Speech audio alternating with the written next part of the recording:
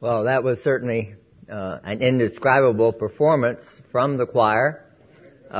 When I sat down and looked around, I noticed, the auditorium doesn't seem as full as it was before, but now I know why. I hope the choir will come and join us. But we're going to be following up on what I was started with 3 weeks ago. If some of you may recall, it was on from James chapter 1, and it was on the hardest command, that we're to count it all joy, even when we have trials, troubles of many kinds, big ones, little ones, continuing ones, intermittent ones. We're to count it as joy. And then we saw how James gave us certain sort of clues as to how we could handle that command and actually learn more about God from it, and learn the importance of affirming the goodness of God even when there are the trials and the difficulties. But now we're going to follow on in James and move on to chapter 1 and verse 19. And there we're going to see what we might call some of the most commonly disobeyed commands. And the commands that are disobeyed even by good Christians like us, like me. We say we want to, trust and obey the Lord, but we need to take seriously what the Scripture says about what obedience means. And that's what James is doing here. And a lot of what James says throughout his short letter is reflecting what the teaching of Jesus himself was, as we have it in the Gospels. And a lot of what he says is just by way of example of things that we're supposed to think about, and we'll see that's the case with this morning's portion. And so let's look first at the opening verses of this section, James chapter 1, verses 19 through the first part of verse 21. And you can have your Bibles and you can look up on the screens there. And as you see, it says, my dear brothers and sisters, take note of this. Everyone should be quick to listen, slow to speak, and slow to become angry, because our anger does not produce the righteousness that God desires. Therefore, get rid of all the moral filth and the evil that is so prevalent. James is later going to be actually using the phrase true religion. And I think he anticipates it here. He's going to be leading up to saying what true religion really is, and you'll see at that point that he repeats some of these same things there. And the reason he calls it true religion, and by the way, the word religion doesn't occur in the Bible hardly very much at all. But we know religion is everywhere, all around us, and certainly has been throughout human history.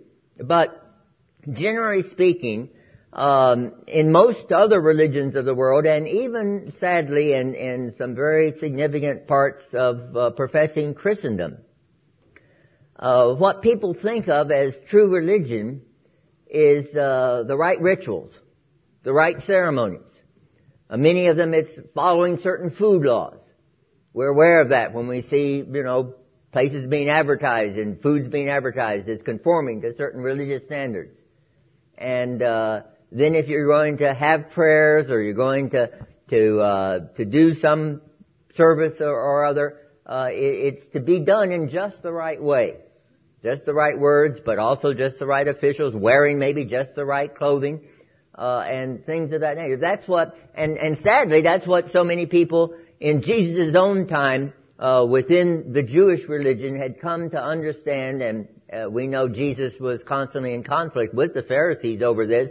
And then modern Judaism, or even Judaism going back to the 2nd, 3rd centuries and so forth, developed from the Pharisaic strain, which was just one part of biblical Judaism, even in New Testament times, and it developed in a very, what we would call, legalistic way, and they consider that true religion.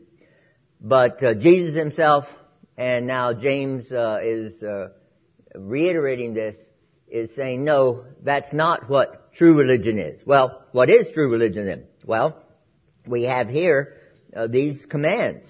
And let's consider trying to see what we mean by being quick to listen. Now, I thought about that for a while. I mean, how do you speed up your listening? And so as I was reflecting on this, it seemed to me this is a way of saying we're to listen thoroughly. That we're not just to let what other people are saying slide by, or even what we might be reading, without trying to carefully, thoroughly understand. And a lot of times we don't do that.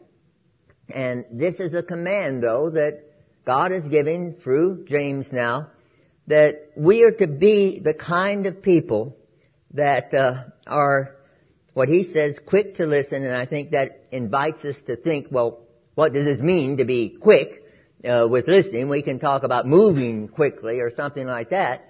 But does quick to listen mean that we want the person to speak faster? Well, no, it's not saying that. I think it means to listen thoroughly. But then he goes on to say that we're to be slow to speak. And so I would say the next point that we want to have, besides listening thoroughly, is by speaking carefully. Slow to speak doesn't mean that we speak like that. Now, we don't appreciate it when people speak too fast, but I think it means that we are to speak carefully. That we're to think about what we're going to say, how we're going to respond. And you'll find throughout the letter of James that he often talks about the tongue. And of course, when he mentions the tongue, he's not just talking about this muscle in our mouth, but about the words that come out, what we say, and the way in which we say it. And then James also says we are slow to become angry, adding that our anger does not produce the righteousness that God desires. Now, James doesn't say never become angry. And we do have the Bible telling us about the anger of God. And we need to handle carefully this subject. James himself, as you read through this letter, and our Lord himself, as you study his life, there were times when the appropriate word to describe what James is talking about and how our Lord acted is the word anger. But human anger that is simply, we might say, from the flesh, so often does not produce, as James here says, the righteousness that God desires. But that doesn't mean that there aren't all sorts of things going on in the world and all sorts of things going on even around us closer to home where the right kind of anger, the Spirit-controlled, Spirit-led anger, is appropriate and might be used of God to help produce the righteousness that He desires. But the two prerequisites to that, of course, are listening thoroughly, doing our research if it's that kind of thing that we are seeking to learn more about, and then to speaking carefully, speaking thoughtfully, and then to indicate what it is, why it is that we're angry, what it is, what can be done about it. In other words, have anger, because there are all sorts of things going on in the world that we should be angry about. I think most of us are angry about what's going on in Syria now. And we hear all this talk, of course, well, more than this talk, all the evidence of the use of chemical weapons. The brother, Japheth, that accompanied me to the meeting today, one of the ones at the doctoral colloquium that I'm involved with, lives in Kenya, but has reports on the persecution of Christians that's taking place in parts of Kenya and other parts of Africa, and especially in the neighboring country of Somalia. And he's taken videos that show us some of these persecutions actually going on that are too gruesome to even report. And one of the ways that he is carrying on his ministry is by informing others about this sort of thing. And there is the right kind of response of anger to what is going on, but we need the wisdom of God in how we go about, how we respond. Just as James said at the beginning of chapter 1 about when there are troubles of many kinds, when there are troubles that other people are suffering, we should pray for wisdom as to how we respond. And so the way I've summarized that, though, the third point sort of being slow to anger is that we're to pick our battles cautiously. We don't want to just be angry at everything that's going on. We want to decide what it is that where we can express in all sorts of ways our concern about it. But James is saying we should be slow to become angry. That is, that we should, definitely have considered all the factors that are involved. And then the other thing that he says in these opening verses is that we are to aim for righteousness. We are to be concerned with the righteousness that God desires, not only in situations that might call for anger, but in everything that we do, is to aim for righteousness while avoiding that which James here describes as filth and evil. And we might wonder, why does he use the two words, filth and evil? Why couldn't just one, even the word evil, cover everything? And as I was thinking about that, filth is in some way a necessary byproduct of life. That we have our garbage, but we don't want to necessarily call that evil. And I think when James says, avoiding both filth and evil, he is saying both the kinds of things that may not be of the same category as evil, but nevertheless are things that are inappropriate for those who are the children of God. And then, of course, the word evil is a very all-encompassing word. We tend to use it now in English just for horrendous things. But as we'll see, James and some of the other scripture writers use it to cover a wide range of things, some of which we would consider, I wouldn't want to call that evil. It's maybe something wrong, something inappropriate. But the scripture is saying that it's evil. And if you notice some of our hymns, they at times, and I'm sure this offends a lot of modern people, that it does describe all of us as wicked. We sang a hymn in the earlier meeting about as vile. We don't use that word vile so much anymore, but as vile as we are. And people in general will admit that certain things are wrong or even evil. Certainly murder is one of them, and nowadays we're more aware of the child abuse and all that's being done to try to minimize the amount that goes on, and we have a lot of publicity about it, and it shows that there are still moral standards, even though these standards vary from person to person and place to place. But people are saying, well, yes, those things are evil, but so much of the rest of things are just sort of human nature. But God's Word is saying that, there are degrees of sin in one sense, but that all of these sins are such that Christ had to die for them, because God is perfectly holy. He's not just one who has avoided evil, but He has avoided any conception that we might have of things that are wrong or abusive or inappropriate, that God is perfectly holy, and that all of us in one way or the other have fallen short and need the forgiveness of God, and need to acknowledge our sinfulness and not just say, I don't do everything right, but I'm better than so-and-so. I'm better than such and such. And so James is saying that the evil is prevalent, that we need to aim for righteousness, but we need to recognize that we all fall short. We all miss the target. In fact, the word sin basically means missing the goal, missing the target.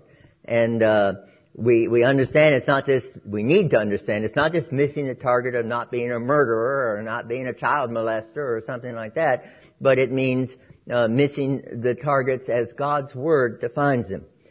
And so, let's look at going on in James chapter 1 and the second part of verse 21 and on through verse 25. As we look at these passages, we're getting some guidance on how we can do what James is here telling us to do. To listen quickly, being slow to speak, and so forth. And so in James 21, he says, humbly accept the word planted in you, which can save you, the word save can be used in various ways, and we need to realize that James's vocabulary is not identical to what Paul uses and so forth. And so I think he means in this context it can deliver us, it can make us able to obey the Word of God. And James is saying we need to receive the Word humbly. We need to recognize our need for it. That when we become Christians, it's not that we automatically know what to do or how to do it. We need to acknowledge our need, and that's what the humble person does, is acknowledge that he doesn't have all the answers, and we do need to learn the Word in this case, and to learn it from each other, as James indicates and Paul spells out in more detail. And so we need to do that. And then James goes on to say that we need to really obey it, or really do what the Word calls us to do. Now, we in the earlier meeting sang the song, Trust, or earlier have sung, Trust and Obey. Trusting the Lord for who He is, for His goodness, for His love, but then really obeying. That we can know what to do, or we can even tell others what to do, but James is saying, look, he knows that we might feel we get a certain amount of credit just from knowing the Word and knowing what's right and wrong. And James says, don't merely listen to the Word. That's deceiving ourselves into thinking that God is pleased just because we can hear it, maybe even because we can memorize it. I don't want to knock the Scripture memory, but it's even more important to having memorized it, then to practice it, and then to be able to explain it to others or put it into to different words and different ways of saying what it is that the Word is calling us to do. So James is saying, humbly receive the Word, really obey it, and then he calls upon us now in this interesting phrase. He gives, we can just briefly mention what he says about an example. James does that a lot. He says, those who listen to the Word but do not do what it says are like people who look at their faces in a mirror and after looking at themselves go away and immediately forget what they look like. Well, for some of us that's not a bad idea. But have you ever noticed, now some of you still, like me, still wear a watch. And have you ever looked at the watch and seen what time it is? I see I still have some time to speak. And then somebody else asks you, what time is it? And you look at your watch again. You've forgotten what you just did. And I think James is using it and says, yeah, it's possible. Back in his day, they didn't have wristwatches. But at times, we can do something and then turn away and then somebody asks us and it's as if we have forgotten. And then James says that can happen all too often, that we can look at the Word and we can check off, well, I've done my daily devotions for today. And then we forget what it is that we're supposed to really do. And so James is trying to get people to think about that. And then he goes on in verse 25 to say that those who look intently into the perfect law that gives freedom and continue in it, not forgetting what they have heard, but doing it, they will be blessed in what they do. And I summarize this as saying we're supposed to reflect on the law that enables freedom. Now, as you reflect on that, when we think of law, we tend to think of restrictions. Laws, or a similar word, regulations, are telling us, well, this is what you have to do. Right now, my son and his wife and I are having to put on an addition to our house because where I'm actually living was converted from being a garage into a cottage 10 or 15 years ago and wasn't even legally converted even then. And to bring it up to code now would be even stricter and more expensive. So it's more cost effective to put an addition to our house. But let me tell you, some of you may have done this yourselves. And there are a lot of regulations involved. My city of Walnut Creek has them, but I'm sure wherever you live has them as well. And the regulations keep getting stricter. Some of them are enforced more than others. Some of them seem, illogical. But they're there. One of them, of course, concerns seismic factors now, ever since big earthquakes several years ago. And we live in a floodplain, so we have to be concerned about that. All these regulations, all these laws. And the problem is that that's the way a lot of people look at the Word of God. When they hear what the Bible says about what is God's will for humanity that He has created. And what we call God's will, or you can say, well, these are laws, this is restricting. This is curbing my freedom. This is making us, if I believed it, and of course these people are saying, well, this is just what the ancient Hebrews believed, and this is just what Paul and the others believed, and all, but we've come of age, we don't have to follow those, that we have to more see what human nature itself is like, and realize that a lot of these restrictions just don't apply. Well, that's correct when it comes to a lot of the laws and regulations in the Old Testament. God had His reasons for having those for the children of Israel. But as Jesus Himself made plain when He made all foods clean, it's just one example of modifying the law, in this case the food laws. And other of the laws that we find in the Old Testament, you can see from carefully studying Jesus that on the one hand He was obeying these, but then He was wanting to get to the main spirit and purpose of it. And then, as Paul makes clear, now God has a new people into which Jew and Gentile come in on equal terms, and we're under a new dispensation or a new covenant. And so we don't have a lot of these restrictions that were valid and had their reasons for being in Old Testament times. But there are a lot of other things that are still considered as restrictions by those who are non-Christians, a lot of them involving sexual matters, but there can be others as well. And but James is here saying that when you properly understand the laws that still do apply, that these are really laws that give us freedom, because they free us to live as God originally intended before the fall came in, before human nature started being corrupted. And so that the proper understanding of the commandments that are given even in the New Testament for today's people of God are ones that properly understood set us free. And instead of being that which really restricts us, they are that which enables us to serve God and to be fully and truly human. Now, it's an old-fashioned kind of illustration, but we still talk about trains, and we're talking about building at great expense a big train line here in Central California to ultimately, supposedly, connect our area with Southern California.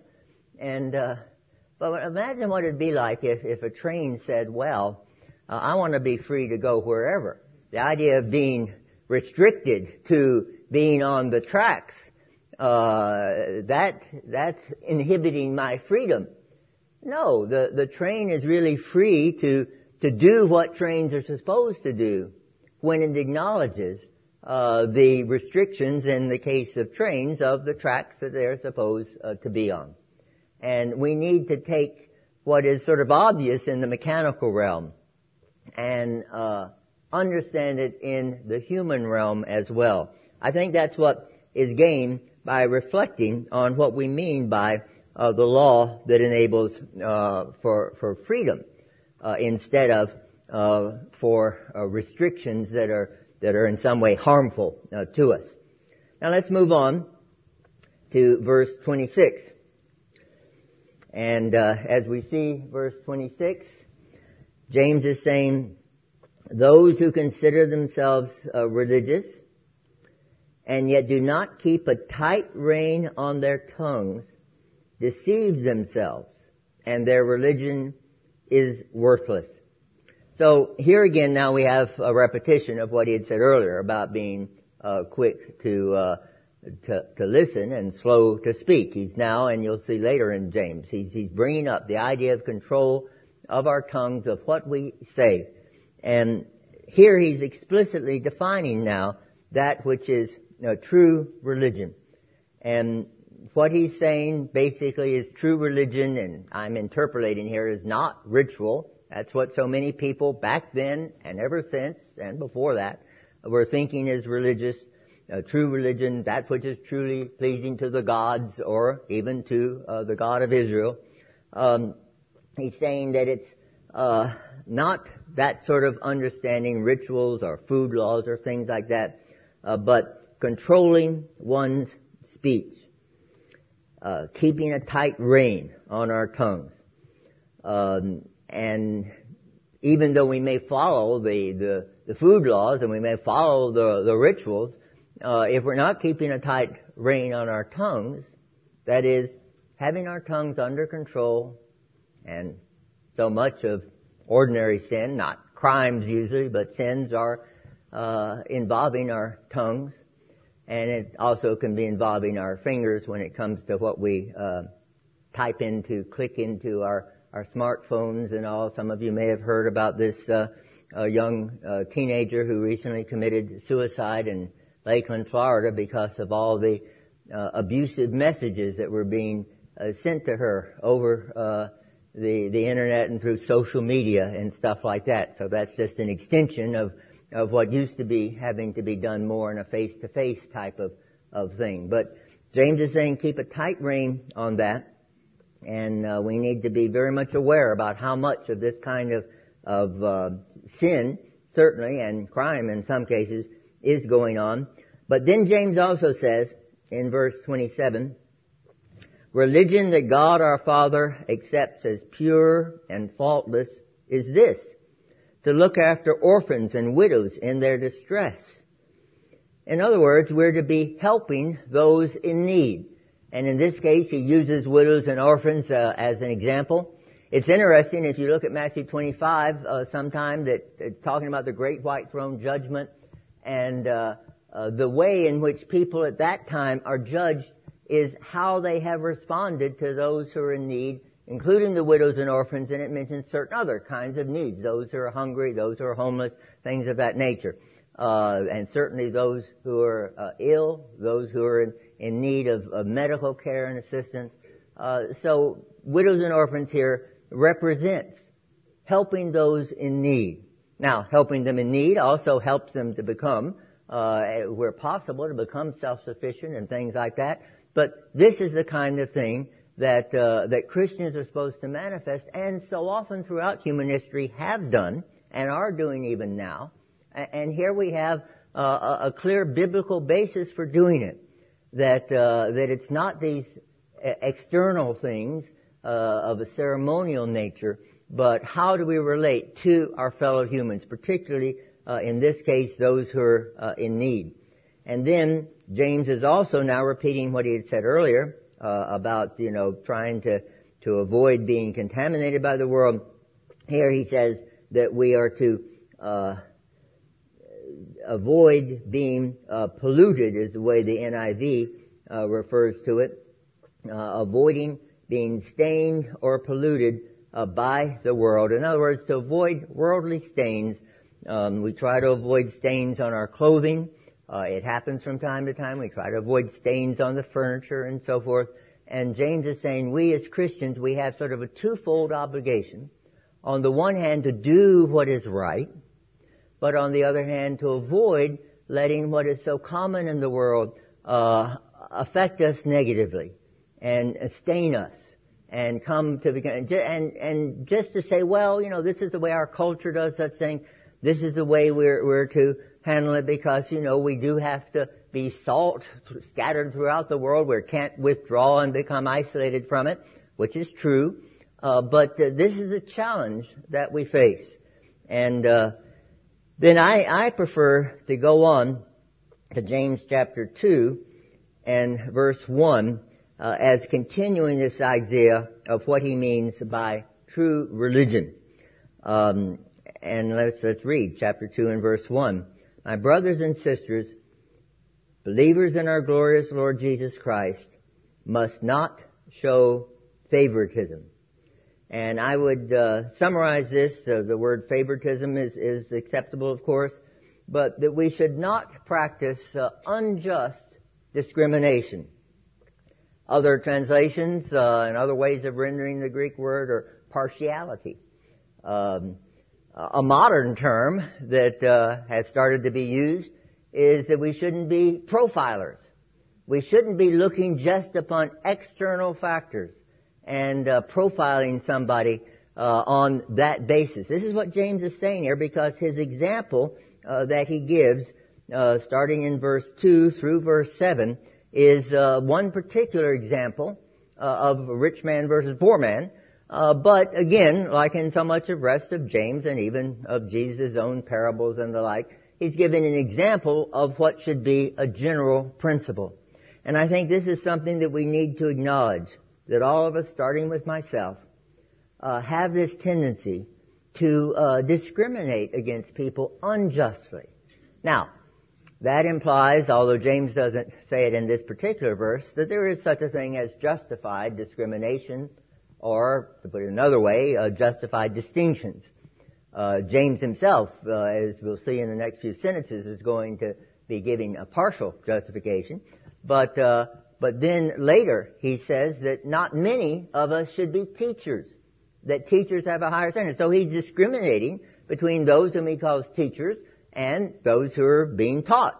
And then still later he's going to say, if you have certain illness, call the elders of the church. And again, he's distinguishing between those who are elders and those who are not.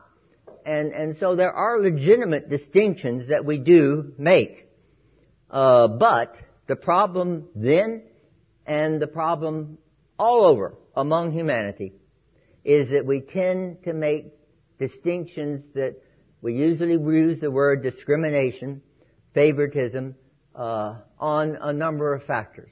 And this particular factor, this particular incident, let's read in, and then he also says that we will see the point that I want to make is that God himself does not practice favoritism.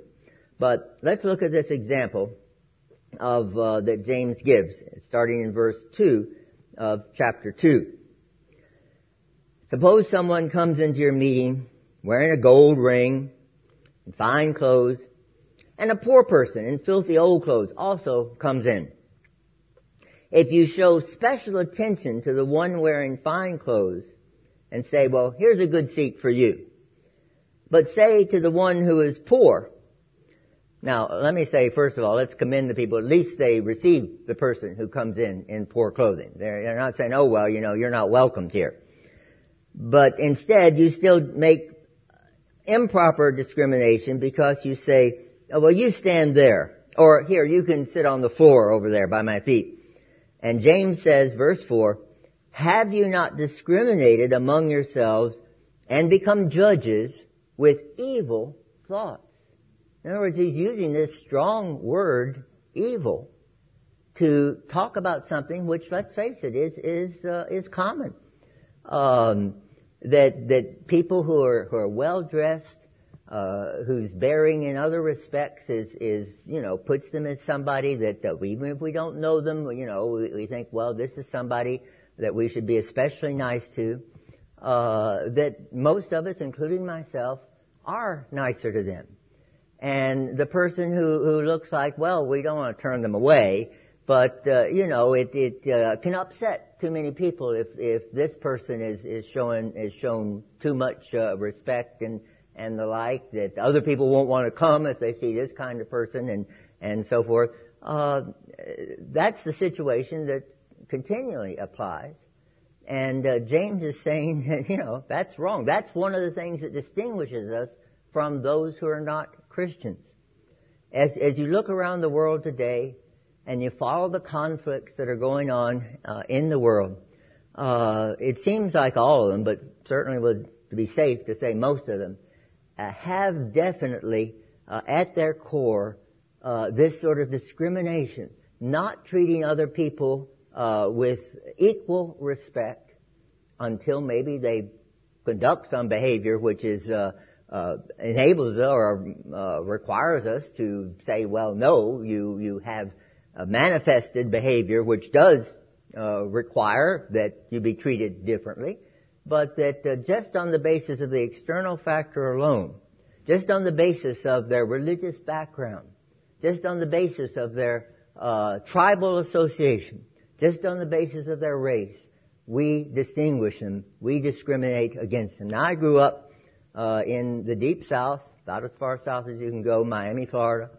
at a time, as many of you know, I'm old enough at the time, when everything was legally and actually racially segregated. And back then they were called colored people. They had to have their own schools, they had their own neighborhoods, they had their own locations where they could have to sit on the buses. At least they were allowed on the same buses, but not in the same place. They had their own water fountains, their own restrooms in public places and so forth. Everything was legal discrimination. And sadly, the Bible-believing churches were every bit as much a part of that scene. And were doing nothing significantly, it's nothing that I was aware of, to try to agitate for change in those areas. And a lot of the agitation, of course, had to come, as we've recently been reminded, through the 50th anniversary of Martin Luther King's speech there in Washington, through the African Americans themselves, and from some, mostly from the North, white supporters, which is what had happened in Civil War times as well.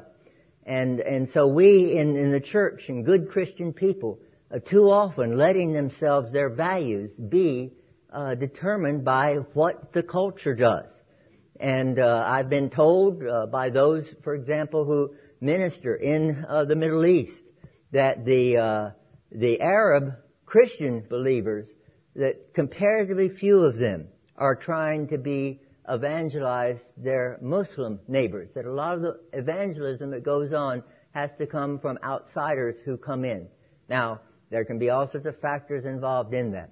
But the point is that we constantly need to examine ourselves and to say, am I letting the world's values on these matters affect me in how I relate to other people? Even if it makes me stand out because I am seeking to befriend somebody at school, somebody at work, somebody in the neighborhood that most other people are trying to shy away from.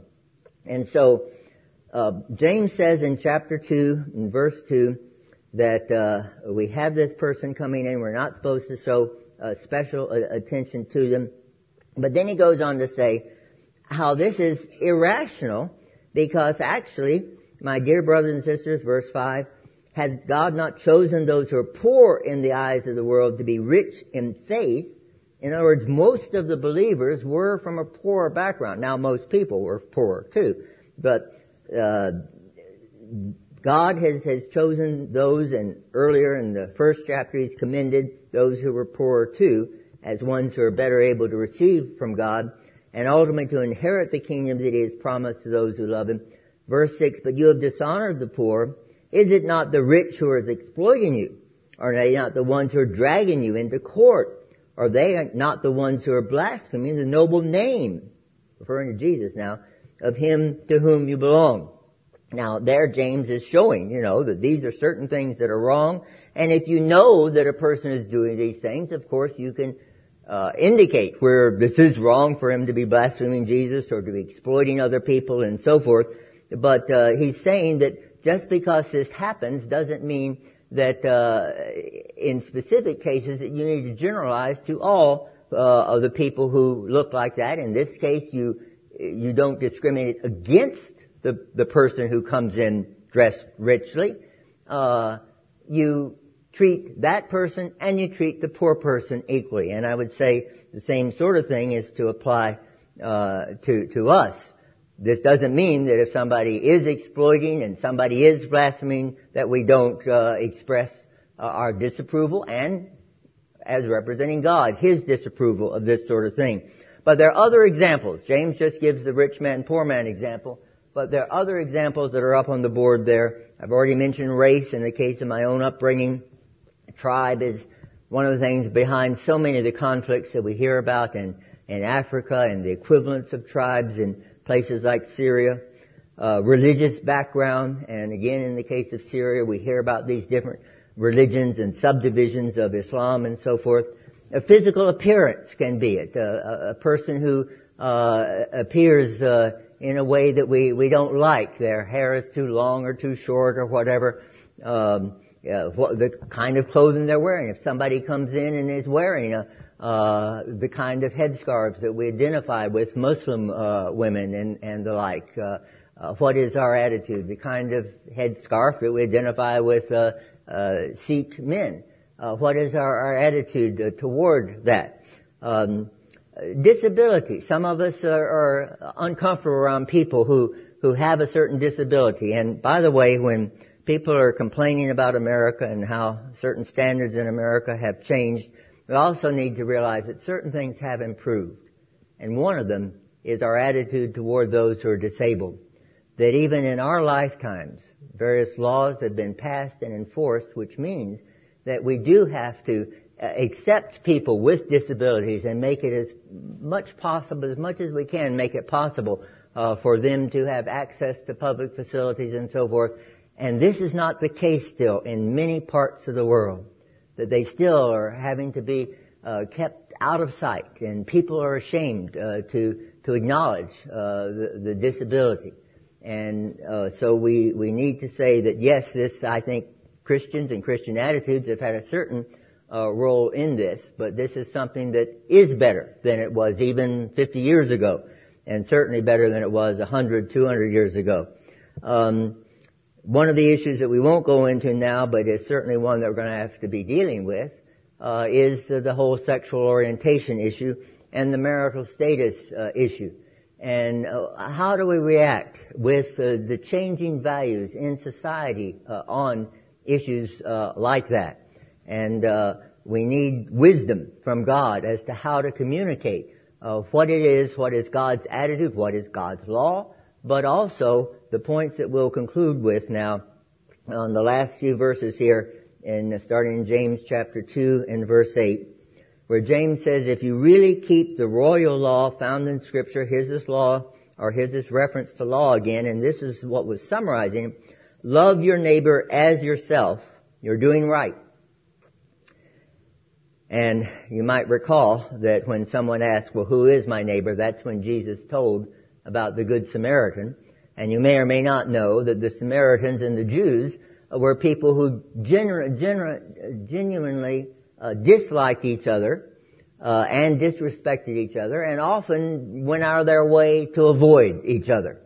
But Jesus is here using the Samaritan as the example of someone who was showing that he was a neighbor to somebody. So the person who was despised by his Jewish audience that was hearing this story is the one who's the good example. And so saying, yes, we're to love our neighbor, and James is hoping, and I'm hoping that, we recall the incident in Jesus' life where he expanded upon this. And then he goes on to say, but if you show favoritism or the wrong kind of discrimination, you sin and are convicted by the law as lawbreakers. In other words, this isn't just something just because it's culturally widespread that we can put it in a different category, because he goes on to say, whoever keeps the whole law and yet stumbles at just one point is guilty of breaking it all. For he who said, do not commit adultery, also said, do not murder. If you do not commit adultery, but do commit murder, you have become a lawbreaker. And so we can also say, well, James is asking us to reflect and say, well, James, what you're saying is that discrimination or favoritism, partiality, whatever word you want to use, is sin, even as adultery and murder are sins. So that yes, we acknowledge, and even the world acknowledges, that murder is sin, and A lot of people acknowledge that adultery is sin, but God's Word is saying that this widespread practice of the wrong kind of discrimination or partiality or favoritism is also sin, and we're to have the attitude towards sin that it's not like a ladder where there's several rungs and okay, we can take out a rung here or there and the ladder is still working, and we can still climb up it and say, well, okay, yes, I sin on this point or sin on that point, but I can still use the ladder. We need to think of God's law, the true understanding of God's law, more like a balloon. That if you puncture it in one point, you can't say, well, I just did a small prick into that balloon. That wrecks the whole thing. And that's the point that James seems to be making here. That if we, whatever our sin is, that is what God is concerned about, and that is what keeps us from being those who are perfect in the sight of God. Now we can also use that, of course, as an evangelistic way of saying to a person who is a reasonably good person that, yes, but even if you're sinning in this point or that point, falling short of what God is saying, then you still need the salvation that comes through Jesus Christ alone. And that's what we'll see in the last couple of verses here, verses 12 and 13. Speak and act as those who are going to be judged by the law that gives freedom. Here's that phrase again. Because judgment without mercy will be shown to anyone who has not been merciful, but mercy triumphs over judgment. God wants to be merciful to us, but we need to acknowledge our need for that mercy. We need to acknowledge it in the first place to become children of God, to be born again, and acknowledge that Jesus Christ paid for our sins, not just the sins of the murderer or the thief or the adulterer, but the sins of all of us. And then once we are Christians, we need to acknowledge that we do continue to sin because God's standards are very high, and He's the one who's made us, and He has good reasons for having these high standards, but He wants us to understand that when we properly follow His will for us, His commandments for us, that it really sets us free to be what He has expected humanity to be, what He originally created us to be, and what we will be for all eternity. And this will put us in conflict with the world. There will be so many ways in which we as Christians, sometimes not as conspicuous as others, but where we are different from the world. Not different because we eat all sorts of different foods, or we have different ceremonies, or we wear different kinds of clothes, but different because of the kind of behavior that James is here talking about here. All of us need wisdom as to how to apply this and to recognize that the Word of God is something that has been implanted in us if we've become His children, but now He wants us not only to memorize it, to hear it, to listen to it, to read it, but to really obey it. And to do this, we need the desire, but also recognizing that we have the Holy Spirit enabling us to do that, to change our attitudes, and then to express this change in a way that does bring us into conformity with the Word of God. Let's pray. Father, we thank You for what James wrote, even though it can make us a little bit uneasy, including me, as we wonder, well, what about the prejudice? What about the discrimination that I still show? And yet we realize that You want us to strive for being more and more like the Lord Jesus Christ. And to realize that in doing this, even as the Lord Jesus attracted many, but repelled others, that so it will be with us. But we know that we want to do Your will, but we need to constantly be not only instructed as to Your will, but exhorted to put into practice that which we know, to encourage one another, and to challenge one another. And Father, if there are any here who have not received Christ personally, to recognize what James is telling us about the mercy of God, that God has these high standards, but dear Lord, You're also a merciful God, and You have forgiven us through Jesus Christ. And we thank You for each one of us who has received this mercy, And we ask you as we go forth now this week that you would use us to show forth what the Lord Jesus is like, and not only the high commands that He's given and the high example that He's shown, but also as the one who is the supreme example of one who is merciful. And so may we go forth as those who are seeking to do your will, but also those who manifest a merciful attitude toward those who recognize their need for forgiveness, that while all of us will one day be judged, that those who have received your mercy will come through judgment in a way that enables us all the more to not only be your children, but to show forth your glory and to exalt your praises, starting now and forevermore. We pray all this in Jesus' name and for His glory. Amen.